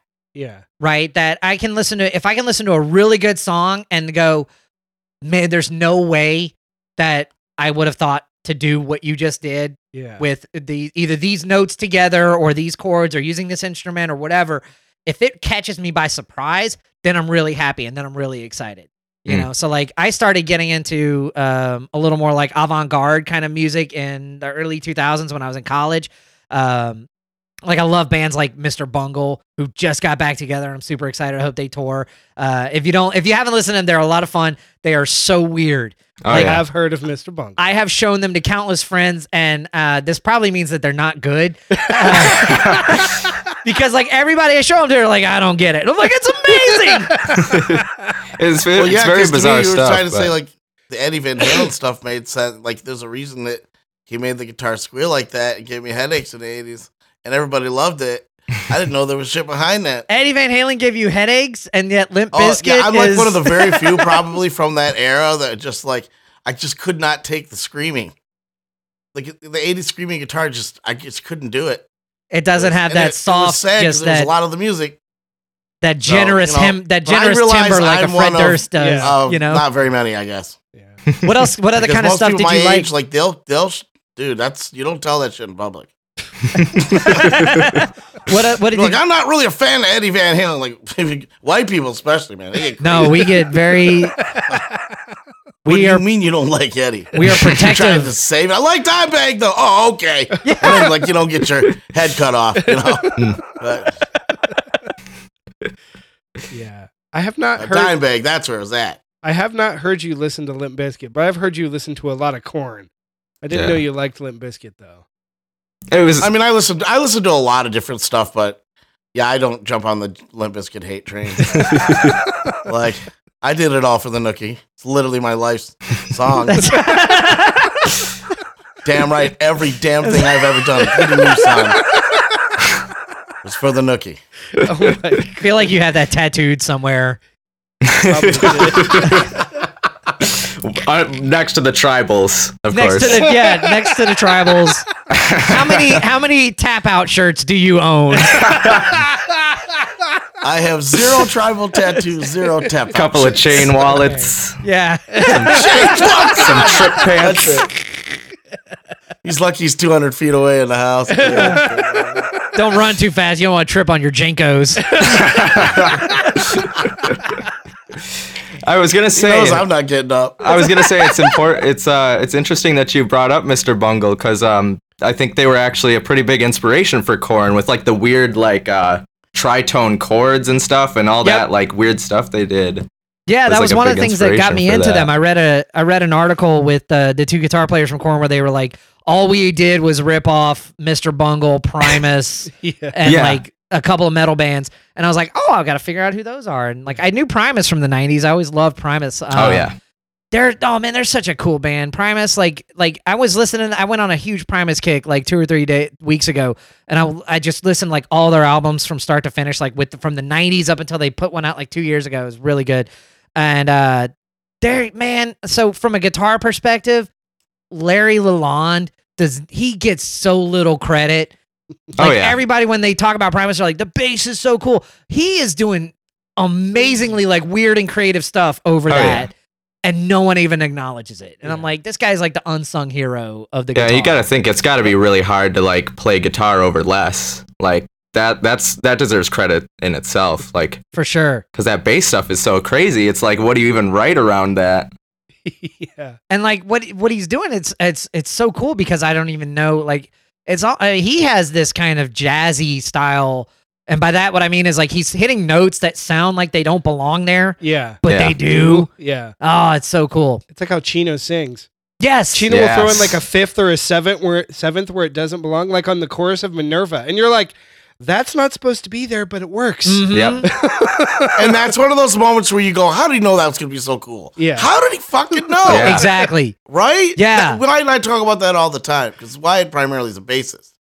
You know, and being a bassist is like, when you want to take that on as like your you know, like your lead instrument, you know, like Wyatt's very capable of playing guitar, but he just loves bass. It's like, but when you get to where the creativity that it takes in bass to stand out, I mean, that's why Les Claypool's such a legend, though. That's true. Yeah. Because in those bands, the bass isn't the back; it's the front. It's the front. Yeah. Yeah. Right. And what I like about bands that can do that is they have this good language between them. Tool is a good example of that. I'm not. Oh yeah. The older I get, the less I like Tool. I used to love them in like the late '90s and early 2000s, like a lot of us. And I got lucky. I got to see them a couple of times in concert. But even now, they put out a record last year, and I was listening to it, and the bass player and the guitar player, they do a good job of talking to each other. Yeah. And knowing when to let one person step forward and when to let the other person step forward, and kind of like how to take the back seat but still keep the song moving. Yeah. That's always really, really cool to listen to with them. Their songs are so long though. Yeah, true. I ain't got all day here, fellas. That's very true. Wyatt just got a new K5 Fieldy today. Today? Matter of fact. Yeah, That came, a couple yeah. hours back. Oh, very nice. What is that? Is that his signature bass? That's from Korn, Fieldy's signature Nice. bass. And I was trying to So it stay away actually from plays signatures. no notes. actually. It just makes clicky sounds. Yeah. I was trying to stay away from signatures, but apparently there's just some insane like components in that bass that actually do really good in the opposite of Fieldy's tone. Because people shit on that that's a lot cool. for the clickiness and stuff like that. But you can like Yeah, boost the mids like no tomorrow. that's awesome. That's awesome. I always thought he had for everything that's kind of borderline cheesy about Korn. I always Yeah. did think that they did some creative stuff, like their first like 3 records, especially. Oh yeah. The first one's the best one. Yeah. The hands down. After that, they started to get into some cheesy stuff, but the 2 guitar players would always do like cool stuff. Same kind of thing. They would have this language Yeah. where one guy is doing one thing and the other guy's like, oh, if I do that, that really complements what you're playing. And then I always thought Fieldy did a good job because he's not necessarily playing notes to play notes. He's more like just doing these polyrhythms and stuff Yeah. over what's going on. And I always thought that was kind of a unique way to approach it from a songwriting it's- perspective. It was it's it was like super an cool extra to like listen to. percussion. Yeah, and it was like, okay, I see what you're doing. I get what you're about there. Yeah. Have you heard, actually, I don't know if I've asked Wyatt this. Have you heard of a band, they were around like 2000, 2001 called Ra? R-A? I've I've heard heard of of them. them. I think I've listened to them actually. They are, Yeah. I saw them live in California at some like tiny little venue. Some of the most phenomenal musicians I've ever seen perform live. Okay. Really? The vocalist Sehaj, incredible range, and he also plays too. Their first like 3 albums are really good. Their last couple albums, they were okay. They weren't like my favorite, but their first Mhm. one, From One, and then the second one is called Duality. incredible music. Huh. And it's one of those bands that I always feel like, for such phenomenal musicians, I was like, how did these guys not gain any more popularity? But at the same time, I was like, I don't really care, because at least I've got to listen to it. Yeah. And I almost like to sometimes that when I know about something that not a lot of people know about. yeah. You know, and like you go to the shows and there's a smaller group there. Yeah. And it's kind of like it's cool because you can look around and be like, yeah, Yeah. we share this, you know. That's such a It's cool the only time I'm not scared of really tall bald dudes. I was at a metal show. I'm one of them. Yeah. They're very accepting at all of the Limp Bizkit shows. That's part of the Nookie culture. No, I went to that show, and there was maybe like, I'm not even kidding, there's probably like 25, 30 people there. And the venue could hold probably like 300-400 people. Yeah. But it was on like a Wednesday or a Thursday night. And they were like all over the radio, like the local rock station. They were played like a few times a day. Like that's how I heard about them, was on the radio. So I started like listening to them, and I went to the show, and nobody showed up. I had to wait through like 4 absolute garbage bands before I got to them. And the other bands were, and it was like 3 hours of just like, oh my gosh, I don't want to listen to these guys. I want to, see rah. Yeah. And they got up. They did their whole album, because they had just released their first album. They did the whole Nice. album. And they just like crushed it. It was incredible. And I just walked. And then like after the show, the singer, he just comes down and he like goes over to the bar and just starts, just sits down. I walked up. I was like, hey, dude, can I talk to you for a second? He was like, yeah, sure. No problem. Yeah. And I just sat there and chatted with him there for a second. And like the one thing I said to him, and I'll never forget it. And I was just like, dude, I was like, you have a way with writing music. I was like, it never gets old. That's awesome. And I was like, I don't know how you do that, but I was like, that is super unique. Yeah. I was like, so much music that I've listened to over my life, you get tired of it after so long. And like maybe 5 or 10 years later, you listen to it a couple times and you're like, okay, now that I've heard it, and you don't listen to it. Like I can listen to those first couple CDs from them just again and again and again. That's and really again cool. And again. And there's like, I'll like notice new things, and there's just so many layers to it. And it's just very well thought out, very well produced, very well written music. And Welcome to the old man. and now he's a record producer. He still does like music and stuff. Yeah. But he mostly just like produces stuff now. But it's that's one band that has always stuck in my mind. Like I think like Deftones is my favorite band. They're probably like my second favorite band. Okay. Just because of just their complete unique style. And they've the way actually both bands play ESP guitars, and ESP guitars are my favorite. I mean, there's one right there. Yep. I've always, ever since I first picked up an ESP guitar, I was like, I never want to play anything else. Mhm. They're just like the Cadillac. Well, okay, not Cadillac. They're like the Mercedes of electric guitars to me.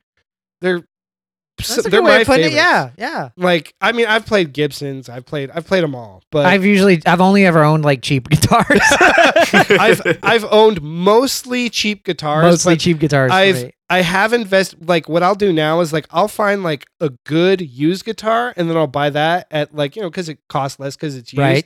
And I don't care if it's dinged up, just as long as it plays well Yeah. and it sounds good. Yep. Yeah. And so I've bought a bunch of guitars that way. Yeah. And like that 8 string right there, it was used. I think I need to go get it tuned up and intonated, because it plays well, but I still feel like there's just something slightly off. Maybe it's just me being a perfectionist, but that's just one We thing. go on ghetto adventures to get Wyatt's. Yeah. But Like what? $3? I'm there. No, it's fine. The sirens. Don't worry about Go it. to the pawn shop. one of the most fun experiences I ever had as a musician was touring with a classic rock cover band, because I had never played classic rock, and they were like, "Hey, we want to add in like a second guitarist. Do you want to play?" And I was like, "Yeah, sure. Just give me a list of the songs." Yeah. So they give me a list of the songs, and I'm used to playing like drop D or like 7 string, 8 Yeah. string, stuff like that. So I'm like, well, I can play this. So the guy was like, I was like, what song is the hardest? And he goes, why? I was like, tell me Start what the there hardest and- song yeah, is. work your I'm way going to back. learn that one, and then all the rest are going to be easy. And he's like, well, probably Wayward Son by Kansas. Mm. And I was like, Okay. So I got down there, and the first day, I just sat down, I learned it, and then from there, I was like, this is like a whole new world of guitar playing for me. It was so much fun. Yeah. That's you brought up an interesting point, because I like I kind of catch myself going through these different phases of what I like to listen to. Mm-hmm. But for the most part, I get tired of stuff pretty quickly. Mm-hmm. The older I get, I thought it would be the opposite. I thought I would be kind of like settling into this phase where I'm in my late 30s and I'm going, there's nothing new that's good anymore. It's, Got any Ozzy? you know, and I'm just like listening. Yeah. Every time I hear that, I want to choke that person. Like all I'm doing is listening to Nirvana's Nevermind. Like Not because over I'm and not an over. Ozzy fan. It's just that's Ozzy! all they want to hear. Yeah. That's really funny. I was actually listening to old Ozzy like 2 days ago. Oh my goodness. Because he was one of the most fun concerts I've ever seen. He came to Houston Mhm. in 2017, and me and my buddy went to see him because it was like, dude, this is our last chance to see Ozzy, and he sounded so bad. I'm so disappointed. It sounded so bad. Like he can't hit any of the high notes, so like all the songs had to be tuned way down. But it was still so good, just because Yeah. it's Ozzy Osbourne, right? Yeah. So like you're like, all right, he probably needs to stop Yeah. after this. You know, like I had so much fun seeing Ozzy. But like I get so excited now when I find new music. Like it's such a cool thing. Like whenever I find a band that I get really, really excited about, that I hadn't heard before, Mm-hmm. that's the best feeling right now. I've been really lucky. Like I got like 3 or 4 bands that are on iTunes right now that I say iTunes, whatever, Spotify, that I'm super excited about. And I'm trying to look them up No worries. because I'm going to share them with you. So one of them, all right, I don't know if you guys like any type of like experimental music. Mhm. They've been around for forever, but I just kind of got into them. Swans. I have not. Swans heard is amazing. They'll do these like 30-minute songs, and it's nuts. And it sounds like the Doors, if the Doors were like really had balls. the Doors really had balls. I'm telling you, that's what it is. Then for heavy music, there's a band that I've been listening to. There's a couple of them. One band called Black Peaks, which is cool. That this guy sounds singing the way you always wished the guy from Linkin Park actually sounded singing. He said it. He said it.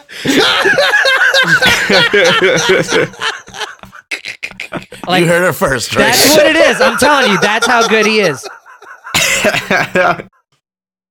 Oh my goodness. Poor Like if Chester. he would have sounded Chester. like that, I would have watched R.I.P. more Jeez. Transformers movies. Man down.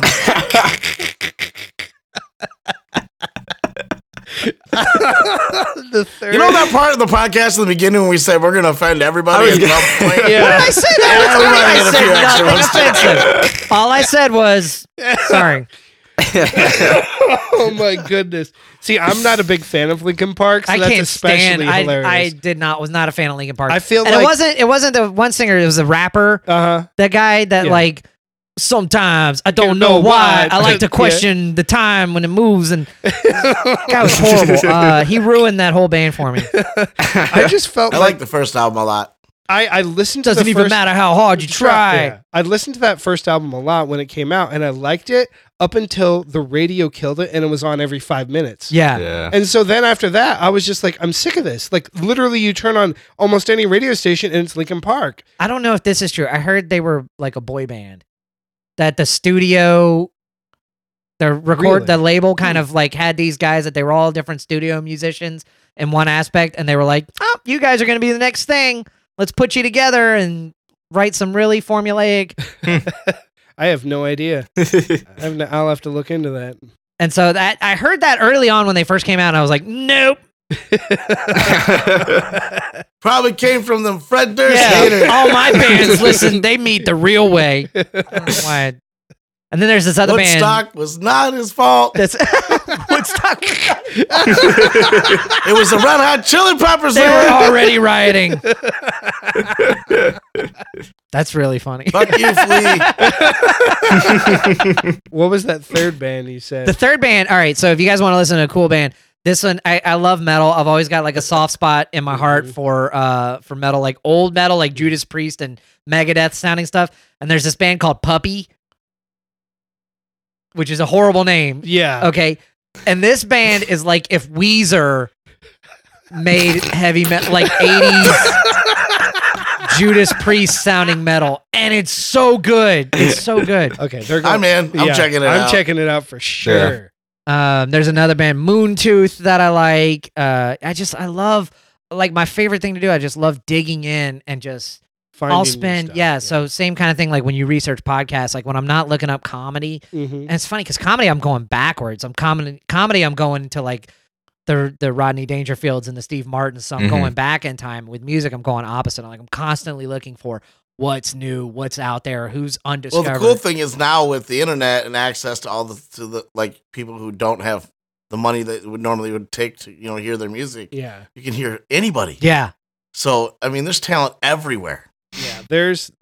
I like every form of music except for country. I've never liked country. I probably never will. But I could probably show you some country artists that you'd like. challenge accepted. Okay. And It's tough. It's because it's just I just don't like it. But there's the thing I love about Apple Music or Spotify, whatever you want. Like, you can just go in there, and I found so much obscure music that from like people that nobody's ever heard of. Yeah. And it's a lot of like, European artists or other artists around the world that I'm like, why have I not heard this? that album Fred Durst made in Ethiopia. It's dropping next week. That's right. You hear three guys in the background, boo! That was me. It's just them booing and him going, yeah. No, but there's like a whole playlist I have just called like chill music, and it's just like world music or just like ambient music or just like jazz music, stuff that's like stuff I've never even heard of. I'm like, if it wasn't for the internet, these people would have never been heard. Yeah. And I think it's so cool because the internet has given rise to outlets for people, not just in music, but also in comedy. Like, there's so many other comedians out there that I never would have heard of. Right. That I really, really love now that aren't super famous, that aren't, that are probably never going to be at like Bill Burr's level or anything like that. Like, probably my favorite comedian. Okay, my favorite comedian of all time, hands down, is just Robin Williams. Okay. He was just a genius. Yeah. And it's just because he was Robin Williams. But my next favorite comedian is hands down Dan Cummins. Okay. Yeah. His the way he like thinks, his like kind of like slightly angry, like attitude towards everything, but then his like silliness and ridiculousness just kills me. And it's just because he'll just think of And you don't like Linkin Park? Yeah. You just described Linkin Park, man. You just described Linkin Park. It's angry and it's silly and but it's just like, I love it when someone can take like the most random thing and make a joke out of it, and it's so absurd. And it's fun. that's my favorite stuff. Yeah. It's fun to be able to listen to other people express those like creative juices that are, however you want to call it, like their creativity out there.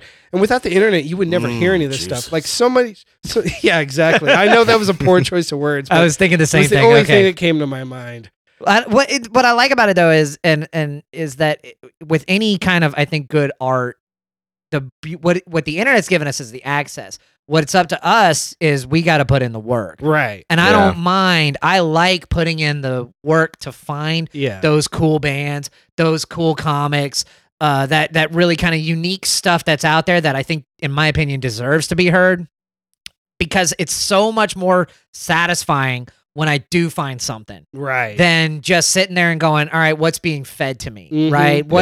What's on the radio? What's coming at my ears? That's not on my terms, Right. right? That's on somebody else's terms deciding for me what I should like. Right. Same thing with movies. Like, I love watching independent films because or finding a movie on my own merit, because when I found it and I go, oh, okay, I've come to this on my own terms. I found it. It's here. I'm in control of it. Yeah. To a degree, the reward is that much greater. You Yeah. know, it's sort of like I put in the effort and now I'm getting the dividends coming back. I don't know. Yeah. That is. Did that make sense? No, that did make okay, sense cool. because I feel like I just went off on a weird. No, that made perfect sense. Like, that was it was right along the point I was trying to make. Because like, even with us with podcasting, like when I was a little kid, I remember I wanted to have my own radio show. Like, I heard radio shows and thought, oh, I want to do it. But then growing up, realizing like how radio worked, like, man, that's really, really hard to get into. Yeah. And like, and then like some people work really hard and then they never get their own show and stuff like that. And so like, it was one of those things where I just kind of put it at the back of my mind of just like, oh, well, that's a cool dream, but it's one of those things that it's not really a viable career path, so I'm not going to follow it. I think I could do other things I'm more talented at, and I'll just pursue these other things. And then like the internet opens up the doors, and it's like, oh yeah, you can start your own podcast. I have all the equipment, and so then I just start like, okay, here's the idea. Now I'm going to have the radio show I always wanted. It's just not on the radio, and more people have access to it. Like they would let us on the radio anyway. Yeah, that's true. But we have like they let Rush Limbaugh on there. He won the Medal of Freedom. They'll let you on. Yeah. One of Juan's goals when we started this was he said if we could just get a listener on every continent. He's like, at least if we could just make someone laugh on every continent, that would be fun. Within like the first 3 months, we had a listener on every continent. Holy cow. And I was like, that's impressive. Wow. That's awesome. And it's not like we're crushing numbers or Is anything. That when Juan gave up? Man, we're killing the polar bears, man. Yeah, that's when Juan gave up. That's when Juan threw in the towel. Yeah. Juan was like, forget this. Goal achieved. I'm going to piss in this bucket now. And not wash my hands. Y'all wake me up when it's my turn to talk. But it probably looks that way, doesn't it? It does look that way, yeah. Yeah, and you're out there by yourself. You're like the news anchor that doesn't have pants on underneath the desk. So he knows me. Yeah. That's why the screen was shut off when Wyatt went out there earlier. That's why I keep it dark and only use black lights. That makes it worse. Yeah, that's how you got the name Backbeard. Gross. Oh my goodness. Oh my. I feel as though I can't win right now. No, you can't. You definitely can't. You're right up there with Fred Durst. Just he's going down with the sinking Durst ship. There's my zinger for the day. Oh, and Juan's leaving now. He's had enough. He's going to Ethiopia. He's calling Fred right now. He's like, this is some bullshit. Don't worry, Fred. We both peaked in the 90s, back, Fred. Yeah. Is that a Kangol hat? Yep. Oh my goodness. Yep. It's just you just need to get it red though. Yeah. That one's black. Wow, Juan. Get that and make a music video with Pauly Shore, and you got it. Oh my goodness, Pauly Shore. Wow, there's a name I haven't heard in a while. Pauly Shore was in Houston not too long ago doing comedy. Really? Yeah, and I didn't go. I don't know. Not a big fan, huh? I just don't know what he would. I think he's probably very funny. I just never was a big fan of like his stuff in the 90s. Yeah. So I don't know if I'd be a fan of his stuff today. Yeah, everybody's got their thing, that's for sure. He's actually very upset right now because he wants to get back in movies and he cannot get in a movie to save his life. I saw something. I saw like an interview with him where he was really taking it to. There's like one of the two most butthurt comics I think I've ever seen is him and Jamie Kennedy. Jamie Kennedy made a documentary called Heckler. Yeah. All about heckling. I've seen it. Yeah, it's horrible. It's just 90 minutes of Jamie Kennedy whining and whining. Yeah. It's so sad. He's like, I just don't think people should be allowed to heckle. And I'm like, that's I go back to like the advice I got. This is kind of taking us full circle, but like you don't have to acknowledge it. Exactly. Yeah. You can press on. Yeah.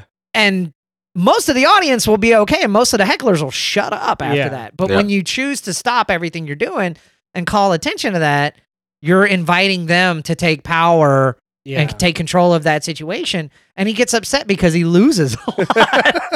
And he's like, really? Like he's just like, there should be rules. No, there shouldn't be rules. Yeah. Maybe. Oh, I hated that kid at school. That was the one kid Juan always. It's like it's a very Limp Bizkit mentality. What he's got, very Limp Bizkit. It's not very biscuit. Oh absolutely not. Oh my goodness! Do you have any shows coming up? So when is this gonna air? This airs on Monday. On Monday? No. Well, there we go. Yeah. All of my shows will have passed. Do you host anything regularly? So I was gonna plug the. So I have the Clean Show, which is it's a new show that we're starting at the Seeker Group, which I'm very excited about because it's all clean material, which it's not. I mean, I've cussed up a storm on this podcast, and no one's really gonna be interested, but. I went to the last clean show and it was You great. did. It was very cool. And we have a lot of really good comics that can work clean, and I like that it opens the door to a different audience that maybe wouldn't come out to a comedy show because they're worried about material or something like that. But and it's also from a writing perspective, I really like the challenge of being able to take my material and make it work for any audience. So being able to adapt it and change little things to make it cleaner. I'm not a very dirty comic to begin with. It's just not how I write typically. So it's not very hard for me, but I like the idea of putting on a show and kind of making it available to everybody. So it was an idea that I pitched to the Seeker Group guys, and they said, let's take it and let's do it. You actually came to the first one. Oh, I didn't on realize Tuesday. that was the very first clean show that we did. And it did pretty well. So we're going to do another one coming up on the 15th on Saturday at the Seeker Group at 6 p.m. And then after that, I think we're going to try to start making it a regular thing. Cool. So please definitely check out the clean show. I'm on Instagram at Dan in Houston. Follow me on Instagram. I'll be posting about different shows and stuff coming up there. And yeah, that's perfect. Yeah. That's So, me. That's me, guys. do you have any like In a material nutshell. on YouTube or anything, or do you just? No, I don't have a whole lot on YouTube right now. Mostly Instagram's probably the best way to follow me. I'll publish clips on there and I'll put little side jokes and stuff like that. I probably need to grow my YouTube channel. It's probably something I need to work on. We need to do that. Juan and I talked actually a couple. We want to like take this podcast and do like video of it and then put that on YouTube. That's something I really want to break into. We're just working on the distance thing because he's in a different state. That way she can see what makes her nauseous. Oh, God, it's as bad as I thought. Might have a lot more nauseous listeners then if we do that. They'd be like, no, we'll go back to the podcast. We'll just do it in audio form. Just wink at her at the end. Ew. And then like Fred Durst, yeah. Yeah. That was always such a whiny, yeah.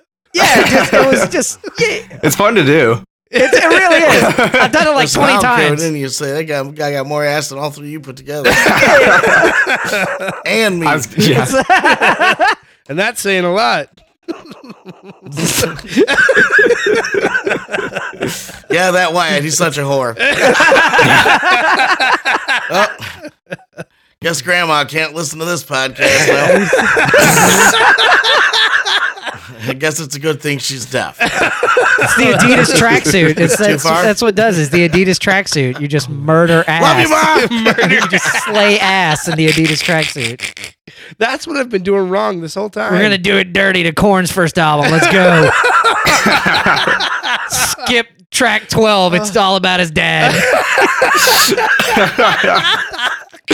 The crying part gets a little weird, but yeah. you know. That's what he climaxes. That, oh my Climax. gosh.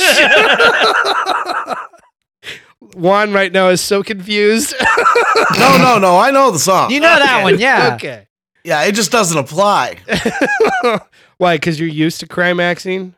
No, I always just talk about molesting my kids. I don't actually do it.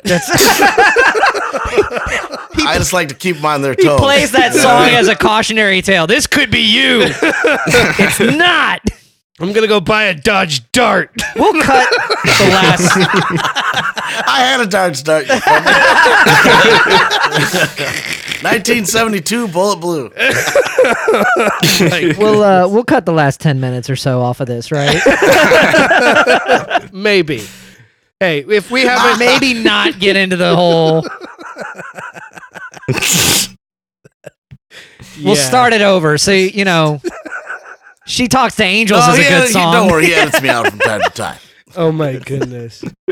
I don't know. We might not. We haven't got bombed by North Korea yet. I feel like I've taken this conversation into several little cul-de-sacs Oh, they're fine. that have just like ended up nowhere. It hasn't been anything worse than what Juan has said over the last like 8 months. So Okay. we're fine. Sometimes an empty cul-de-sac's a fun place to be. That's where some You can people always call have home. a bonfire, hide a body. It's a good place. Oh my goodness. Oh my goodness, you're killing me. Okay, well, thank you everybody for listening. We're gonna end this now before this conversation devolves even further. Thank you. because I could foresee it getting worse and worse, and then we wouldn't have any listeners anymore. But anyways, But here's a silver tip for you. When you light that bonfire, use kerosene, not gas. Lights up a little safer. All right, people? There you go. There's a freebie for you. Juan's tip. What the heck? I'm trying to help, man. Yeah. Fill it. Yeah.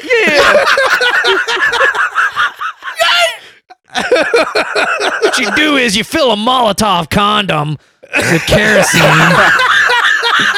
Just Oh, my God. With what? That's my question. Oh my goodness. I'm almost 50. I'm not feeling shit. Wow. And on that note, thank you Yeah. everybody for listening. everybody on the count of 3, do your best Fred Durst. Yeah. 1, 2, 3. Yeah. Thank you everybody. Thanks for listening, everybody. Yeah. Peace.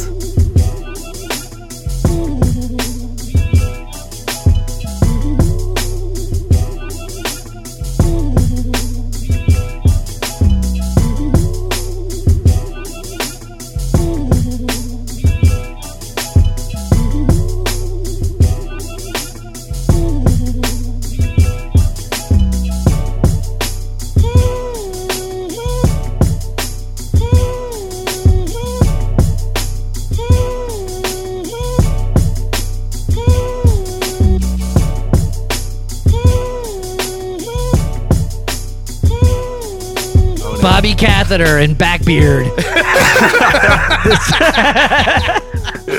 That sounds like a great movie.